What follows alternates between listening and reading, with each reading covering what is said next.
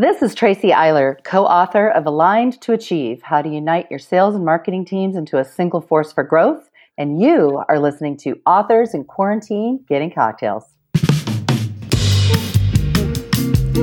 Hello and welcome to this hopefully short-lived series that will be airing in addition to the weekly Marketing Book podcast interviews. I'm your host, Douglas Burdett, and my goal during this unusual time is to reconnect you with past guests on the Marketing Book podcast, share some ideas and inspiration, and maybe a much-needed laugh or two. I've interviewed over 200 authors on the show, and my plan is to continue this series until I either run out of authors or quarantine, whichever comes first. A word of warning, the host and guest may very likely be drinking cocktails during these conversations. I mean, come on. They are recorded during the cocktail hour. To find the show notes for each episode with pictures of each guest and links mentioned in their conversation, visit marketingbookcocktails.com. marketingbookcocktails.com. See what I did there? And if you'd like to join the conversation, email a voice recording to me at douglas@salesartillery.com, and I'll try to include it in a future episode. I'd love to hear from you. Otherwise, connect with me on LinkedIn where we can chat. Tracy Eiler, welcome to Authors in Quarantine Getting Cocktails. Cheers. How are you? Cheers, Doug. How are you? I'm doing well. Great. And now you're in the Northern California area? Exactly. San Carlos, which is about 20 miles south of San Francisco. Okay. Well, what's going on in your quarantine world, and what's changed besides the fact that you haven't been able to get your hair cut for a while? Yeah, it's been quite a long time. I've got a mop going. Family's really healthy. That is the best part, Yes. all around the country. So I'm super grateful. My son just graduated high school and is going to be an Oregon Duck in the fall. So that's exciting. Yeah. We'll see how they reopen and all, but that's planned. And then we have a puppy who's going to be a year old in a couple of weeks. We decided to get a dog last fall, and she's a golden doodle named Coco. So we're busy with all of those things plus work. Well, and that sounds like a good preemptive empty nester move. It was. Exactly. That's exactly. My husband just said, you're going to be a wreck. He's our only one. We need to do something. So, oh my goodness. Yeah. So we have two, and I can remember when the first one was going on, our son, when he was going off to school, I really did. There was about a 6-week period in the end of his senior year where I was starting to realize things were going to change because I liked having him around so much. And then same thing happened with our daughter. So you'll get there, Tracy, and we're here for you. Okay. Yes. And then in the meantime, I've been doing some new research that builds on the original book when you and I first met all those years ago. So yes. So let's remind listeners. Let me explain. You were on episode 93, and last week I published episode 281. Holy crap. Yeah. Well, there's nothing else to do. And this was October of 2016, and I was so excited. I hunted you down and stalked you as I should, because I so much wanted to interview you about this book because it is one of my favorite topics. But for folks that haven't listened to that episode, tell them who you are and what you do and what Inside View does. Absolutely. So I am a lifelong B2B marketer. I mean, literally got my first job when I was 16 as a sales development rep in a software company. So I've just grown up in this world of B2B tech and marketing in particular. And the whole time I've been obsessed with sellers. For the last 5 years, I've been CMO at Inside View, and we are a B2B data company that helps companies clean their CRM data and keep their account data targeted in the right shape. And about a year into that role, I partnered with my enterprise sales VP, Andrea Austin, to co-author the book you're talking about, Aligned to Achieve, which Wiley published in September of 2019, the month before your podcast interview. 2016, yeah. 2016, yes. I'm sorry, my apologies. 4 years ago. And since that time, Doug, it has sold more than 20,000 copies. I'm very proud to say. Congratulations. I knew that it would be a good move for talking to customers, but I didn't really realize kind of the nerve that it would pluck of so many people, because it's all about sales and marketing and why we are so fundamentally misaligned, and then what companies can do through people issues, technology, and process improvements to get those teams working in the same direction, going together to drive growth. And it's a really resonant topic, especially now where people are really trying to figure out how to pivot in the COVID world. Yes, and we'll talk about that. Now, I have to disclose fully that you have been traveling with me quite a bit. And what I mean by that is when I go and give presentations, because a lot of organizations are saying, well, what are some of the big ideas from those, first 250 books or whatever, or, various presentations that I'm delighted to give. In fact, some of them, they've asked, can you talk to us more about sales and marketing alignment? Well, obviously your book plays kind of a starring role there, but there's a picture of you and a picture of the book, and it's up on the screen. And there's also a little picture of a pipeline there, which we'll talk. Oh, awesome. We'll talk about that. Yeah, but I've been talking about that book a lot. And like I say, it's one of my favorite topics. And I was delighted to see you endorsed really only the second book I've had on about sales and marketing alignment, which was Jeff Davis's book, Creating Togetherness. So yes, and that's more recent than mine. So he's got some new ideas in there, which I think are really great. Yeah, and he had a slightly different strategy. He said he wanted a CEO to be able to read this in one plane flight.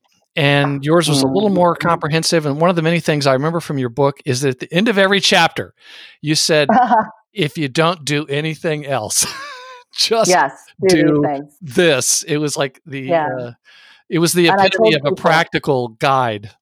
Totally. And I tell people, look, no one has time to read a book cover to cover unless you're convinced it's going to be useful. So look at the last page on all of these things. And then... are you snapping your fingers at the dog? I am. I'm so sorry. This is a dog-friendly podcast, just so you know. Luke, she just peed on the floor. Yeah, I just need to pause, Doug. I am so sorry. No, not at all.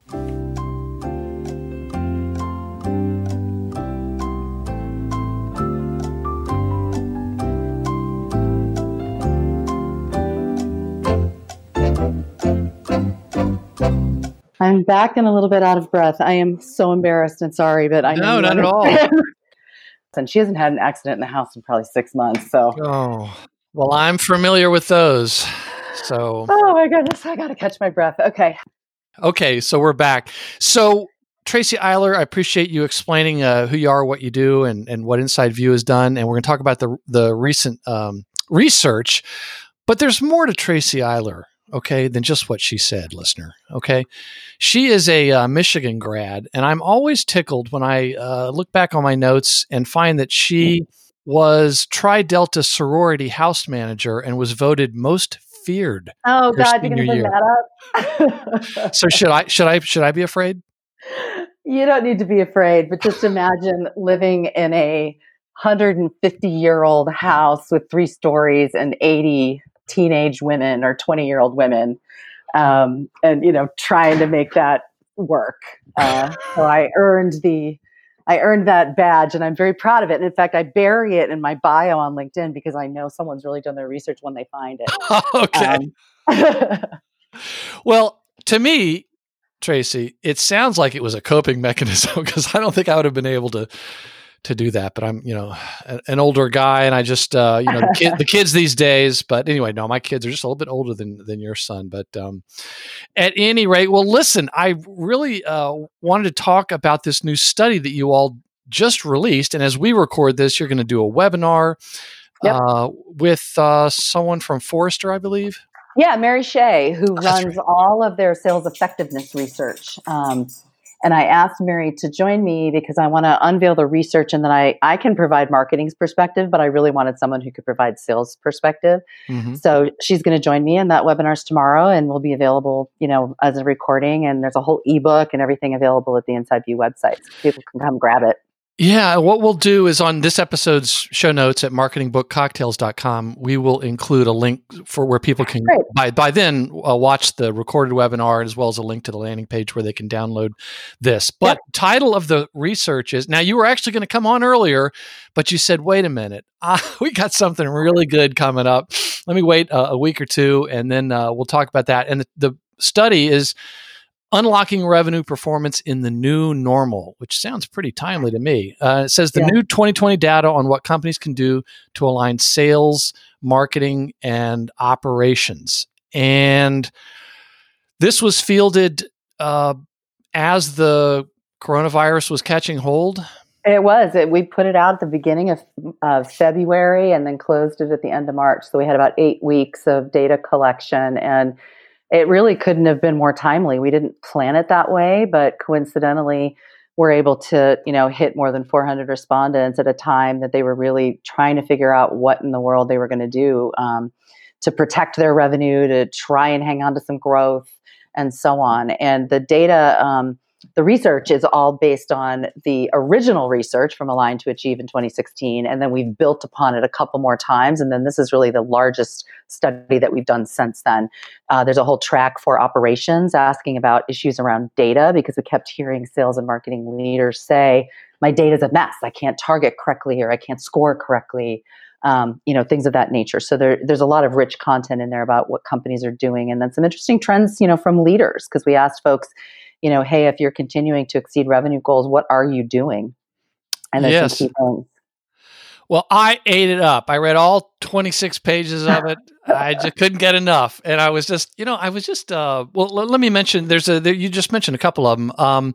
One of the big ones was that just jumped off the page at me was 54% of respondents said marketing and sales operations will merge into one revenue operations team, I guess, in the next year. Yeah, I was amazed.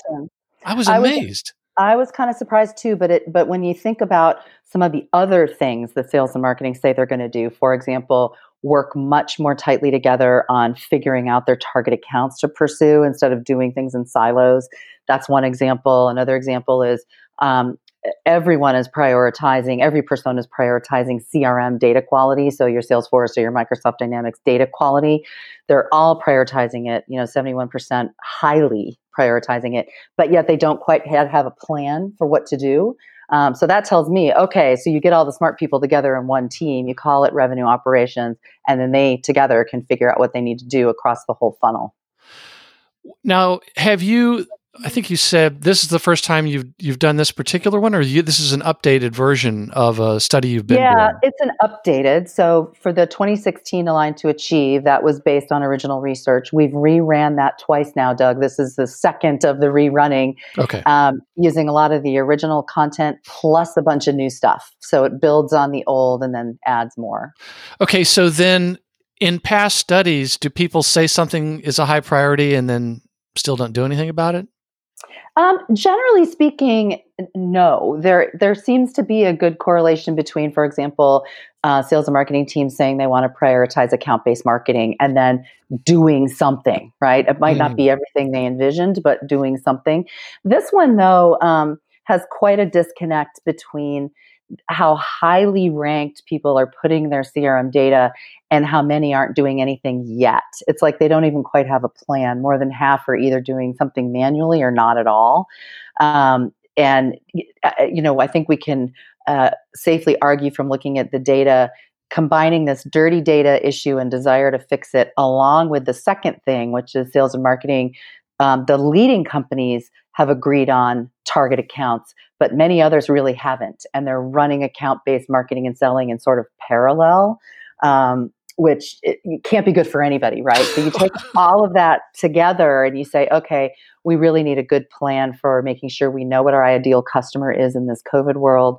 We know which accounts exactly we should be pursuing and which ones might be at risk. And there's ways to figure that out. And then keep your data clean along the way as you go, because data decays super fast. Everybody knows that. So you mentioned dirty data, which of course I couldn't get that song from Dirty Dancing out of my head as soon as I read that in the report. What is dirty data? What that means to me, it seems to be the phrase most people use, but what I believe everyone is talking about is you go into your CRM, your customer relationship management system, and you go and you look at an account and you find duplicates. That's classic example of dirty data. Another example would be that your account firmographics are all screwed up. Your employee counts are wrong, or the revenue is wrong. That would be another example. A third example could be something in the mechanics of your processes. So you think about lead to account mapping. We all know in B2B buying, often there is a large buyer group. We found at Inside View that on average, there's more than 34 people at an account that are engaging with us in one way or another before they buy. So 34?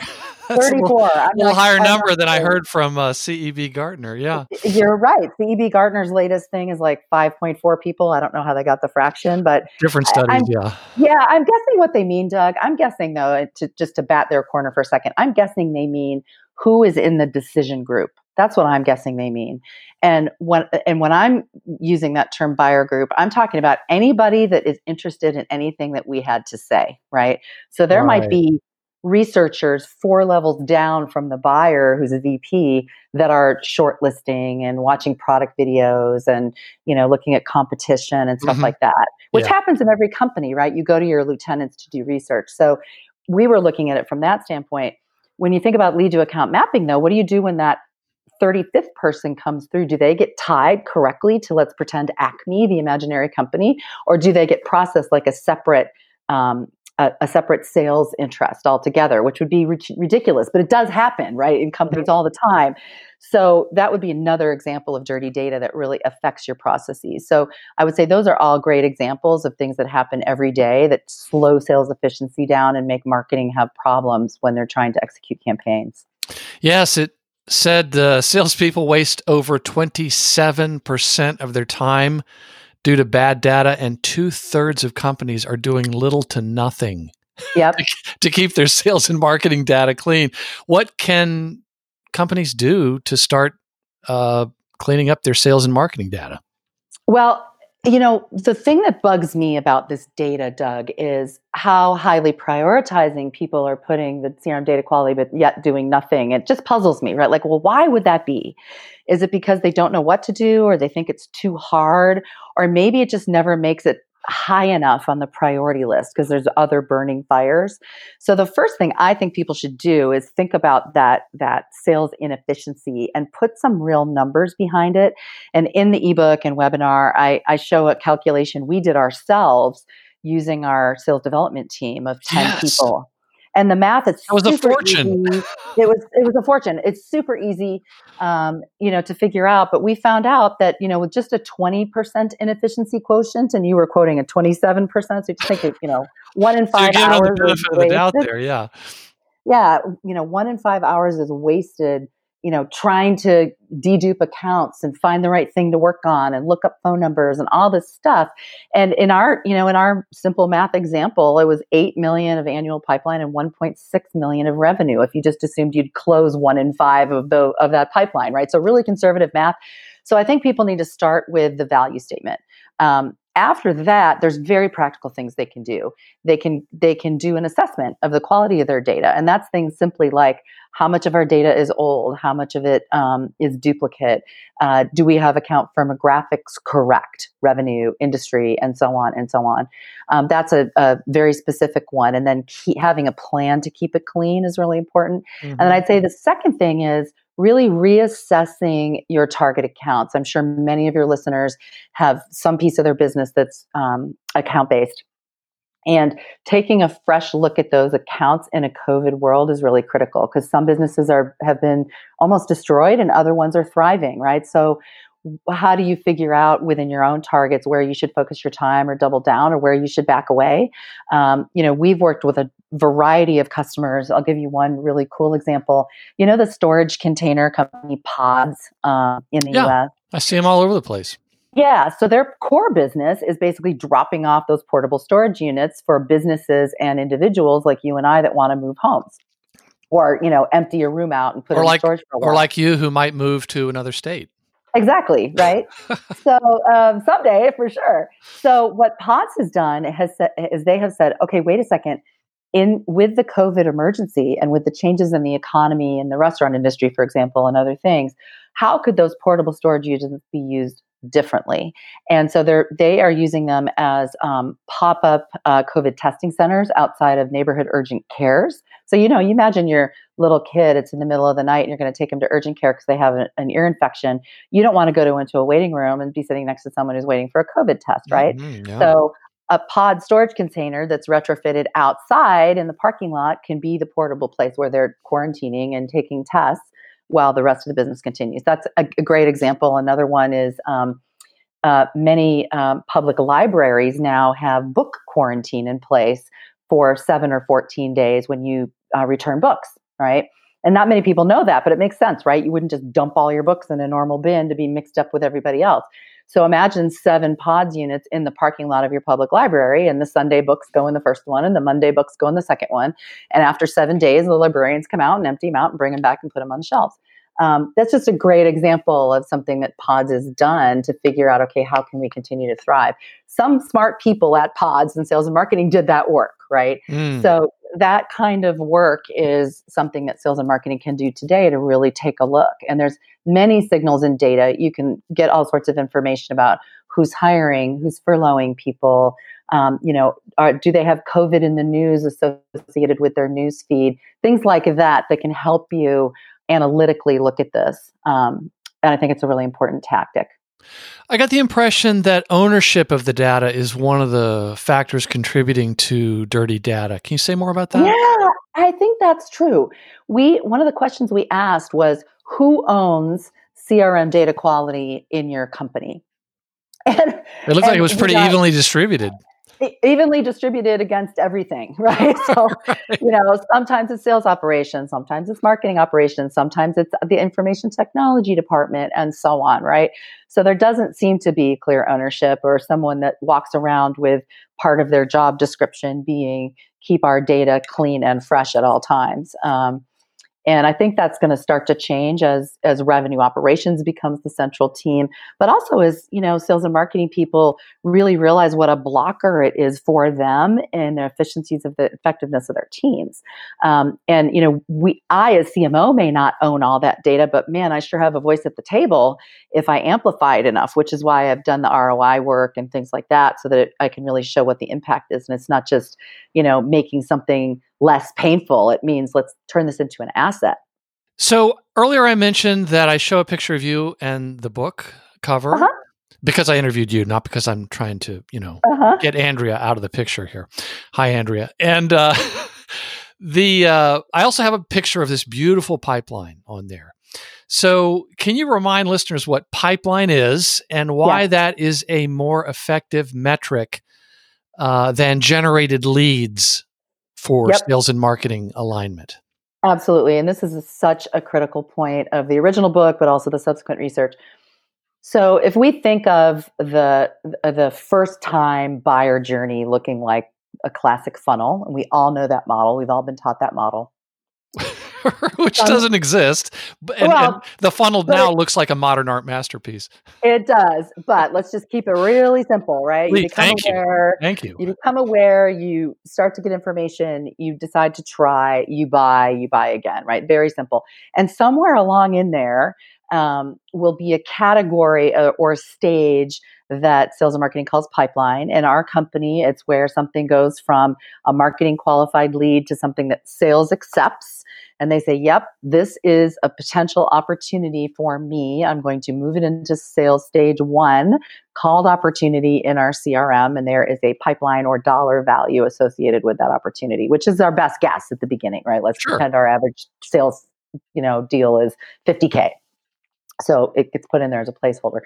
But it to me, the litmus test, Doug, is what does sales believe that this account, that this opportunity is worthy of their time? If so, it is pipeline. So whatever that means in your company.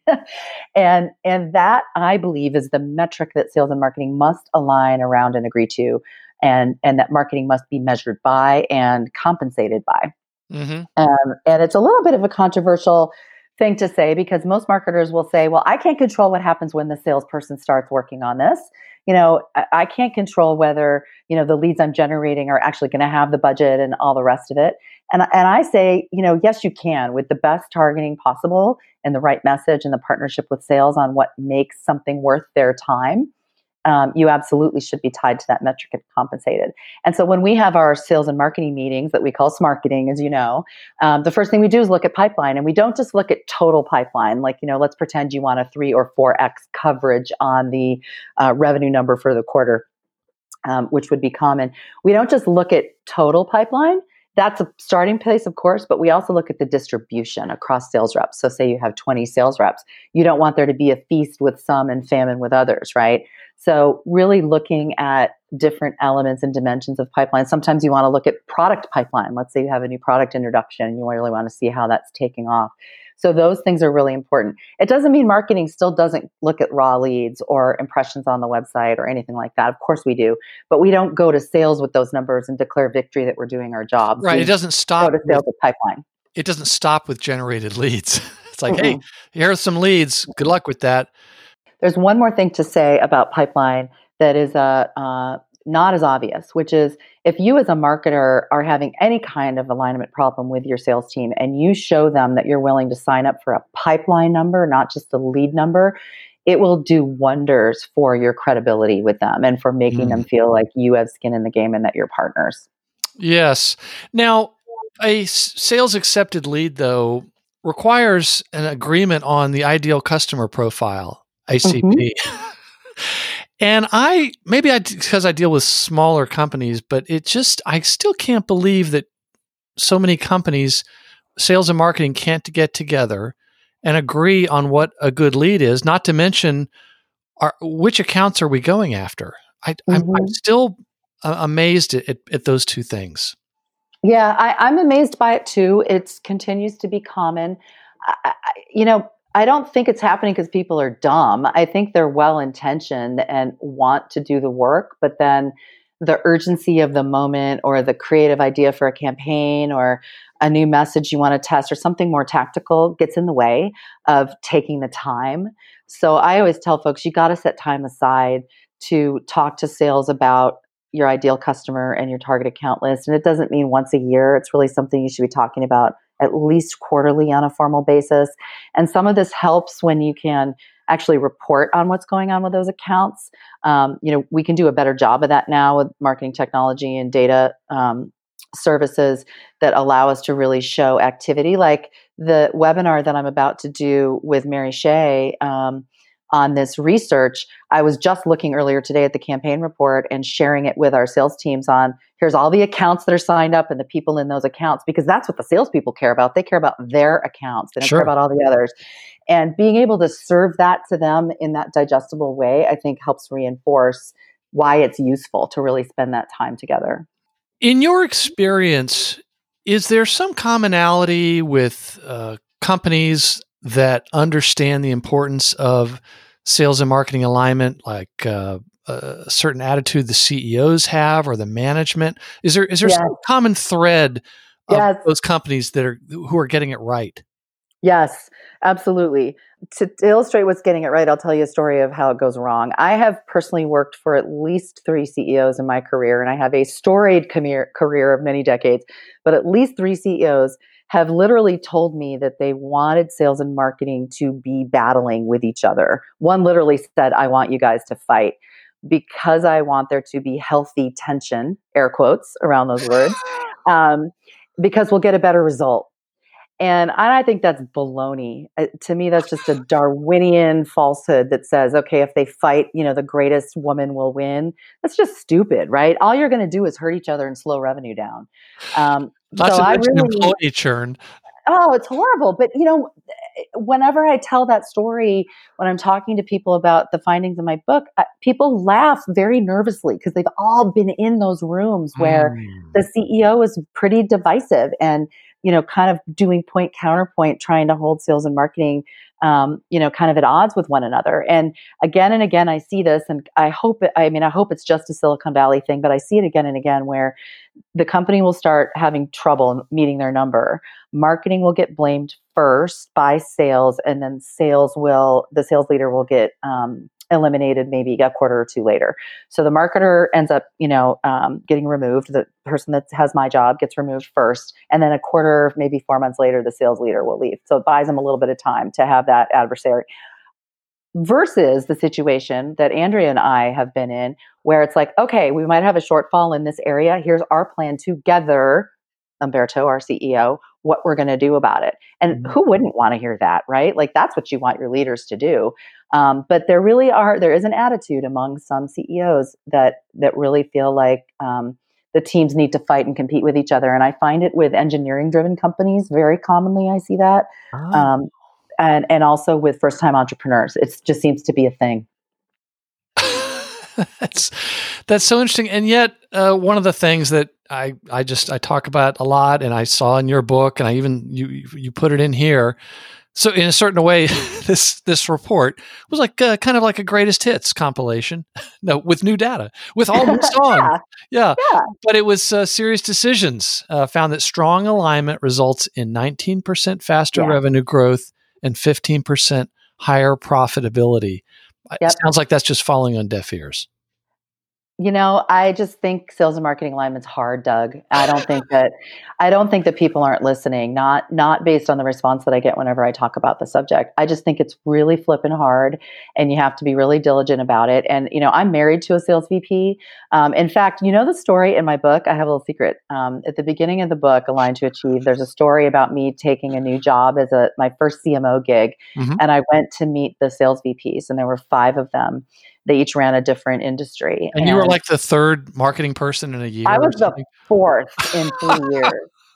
And I go over to shake their hands and say hello, and they will not shake my hand. And they were the ringleader of that story is the guy that I married, Randall.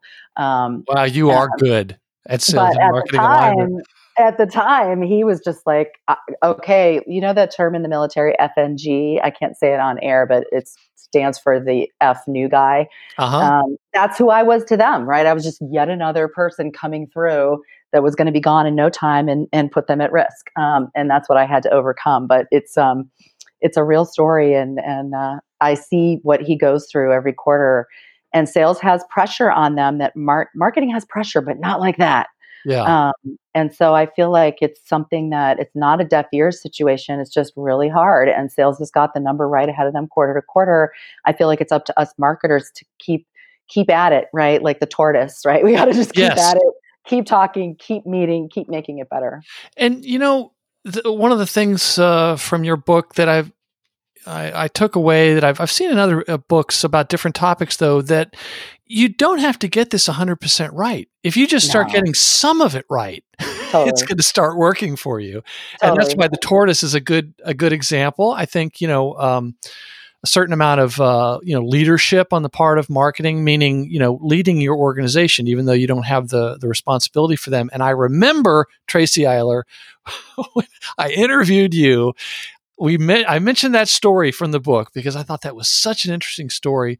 And I said, it reminds me of that movie Platoon or Band of Brothers where the actors who are playing the soldiers and the replacements come in, they don't really want to get to know them well just because it's too hard to see them get killed. And the new soldiers often get killed sooner.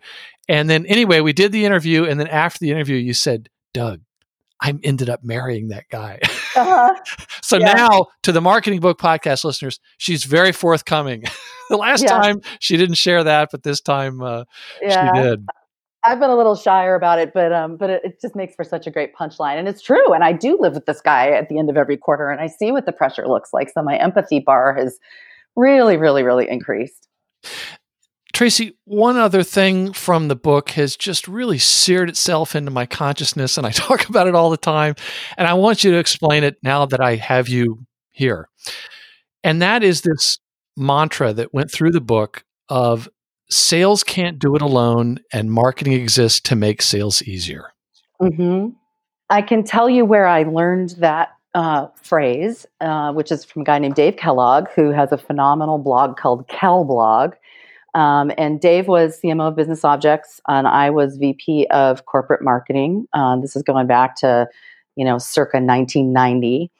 And he really taught me that marketing has to get inside the head of the seller and be there to make sales easier. But not to be a doormat, by the way. I added that part to the phrase. It doesn't mean marketing is getting coffee for sales. No, or that we're just taking orders about what they think a good campaign would be, right? Like we need to be the really fabulous waiter at the restaurant who says, Mr. Burdette, no, I don't think you should have the lamb tonight because the filet of sole is so amazing. You should have that instead, right? Like that's the experience that, you know, marketing should be delivering.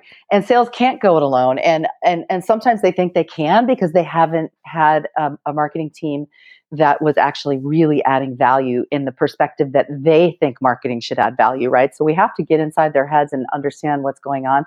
My best tip, and I learned this from Dave, is if you go into a company and sales is hostile, go on a listening tour.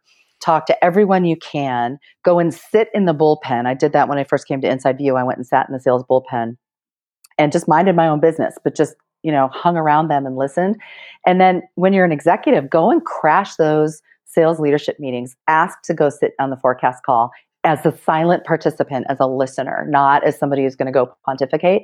And the more you do that and the more you show them that, you are in their world, and then aligning around pipeline is a great example. It really helps. And that's what I did at that company that story comes from. That's now very funny, but at the time was horrifying, first day on the job. But, I just really figured out I got to get in the seat with these folks and understand what's hard and then make my priorities around that. And then we'll slowly improve. And that's the hard part, right? The improvement doesn't happen overnight. And often you have that pressure of what impact are you making right away. So you really have to balance what you can do that's short-term and tactical with what foundation you need to lay for, the real growth, so I think it's operating at the strategic level. What are your accounts and how are you measuring? And then at that tactical level, like how are we going to drive revenue this quarter? Because that's what sales is measured by.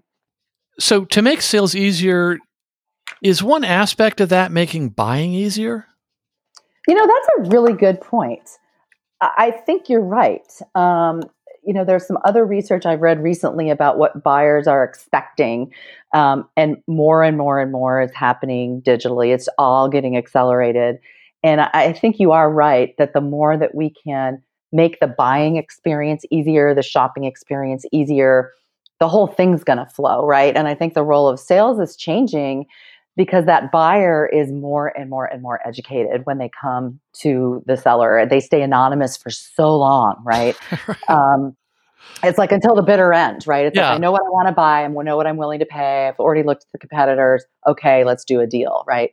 I'm oversimplifying because in buyer groups, it never works that way. But I think you're onto something. I think it's true that the more we can make that buying process better, more information. And that leads to tactics, right? Like, do we still gate our content? Do we hide things behind forms anymore? Do we just say, hey, you've got it all because I know that you're just going to give me a Mickey Mouse title anyway?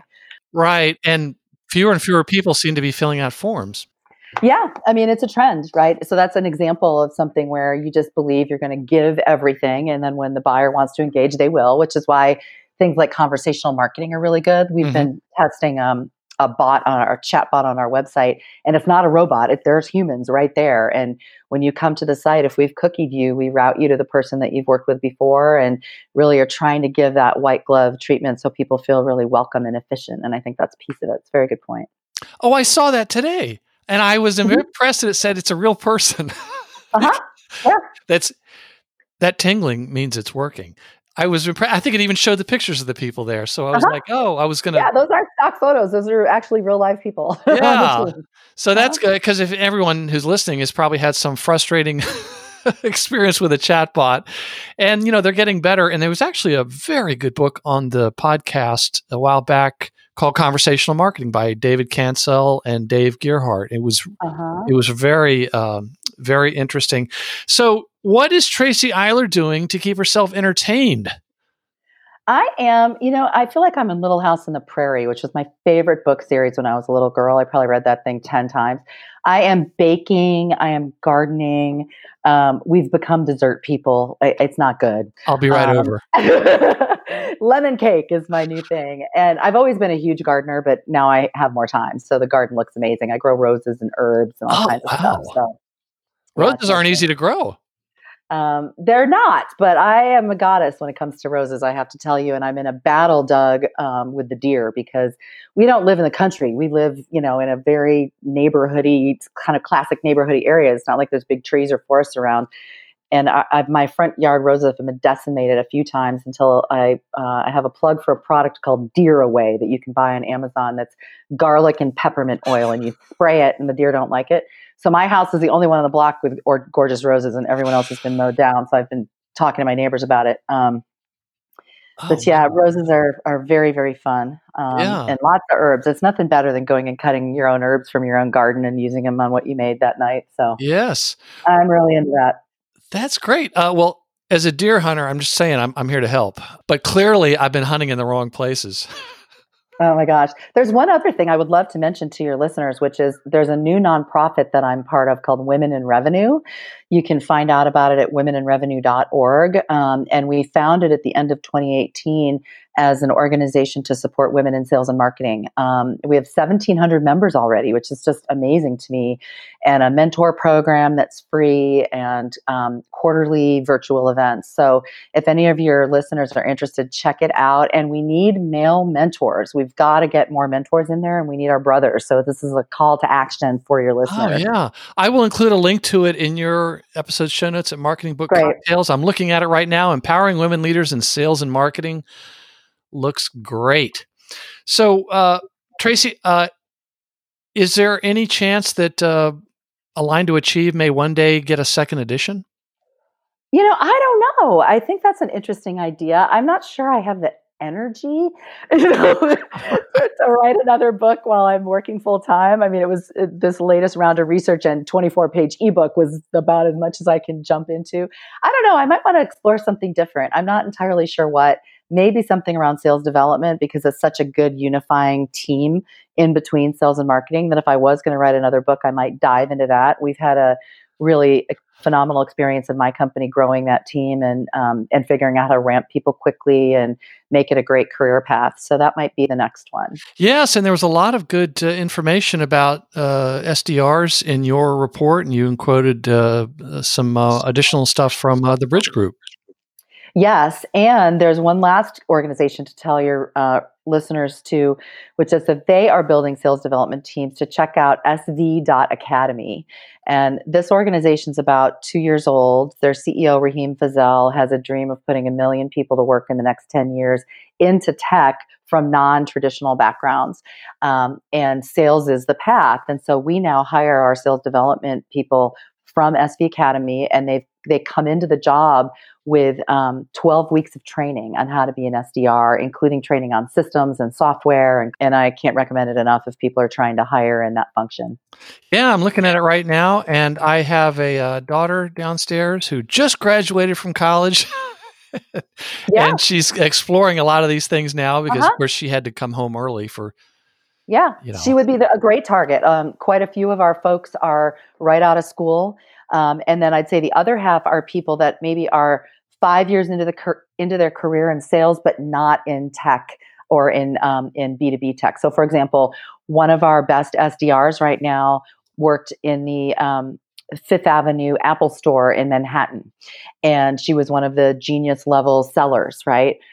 She did that for 4 years, then did SVA. Another guy on our team for 5 years was running sales for a very large carpet store that would sell large contracts to apartment buildings and other places. And so Garrett was one of their top sellers and then their sales manager. But he couldn't get into tech because he hadn't been selling tech. So now that he had the SDR experience through SV Academy, he gets hired at a company like Inside View, and he's delivering $1 million in pipeline a quarter. It's unbelievable. Wow, that's terrific. Well, we got some great links in your episode's show notes. Well, Tracy Eiler, it's been great catching up with you. A lot of fun. I enjoy this topic so much, and congratulations on this latest study. And thanks for joining us on Authors in Quarantine Getting Cocktails. I hope you and the family all stay safe and healthy. Thank you so much, Doug. It was a pleasure talking to you again. It's always such a riot, and go Ducks. Go Ducks. But I'll have you know, Tracy Eiler, I've interviewed 4 Michigan grads, and I've introduced all 4 of you to each other because after about the 4th one, I said, man, these Michigan grads, what is the deal? They write really good books. Introduced all of you, and all 4 Michigan grads are going to be on Authors in Quarantine Getting Cocktails. So that's awesome. They must be big drinkers there in Michigan. The Wolverines are still, I'm Wolverine through and through, but my one and only child is going to University of Oregon. I have to become a Duck, right? Yes. and luckily they don't play each other. At least I think they do in basketball. So that'll be interesting. We'll have to get some like divided jerseys or something. Right. It'll be fun. All right. Well, thanks very much. Thank you, Doug.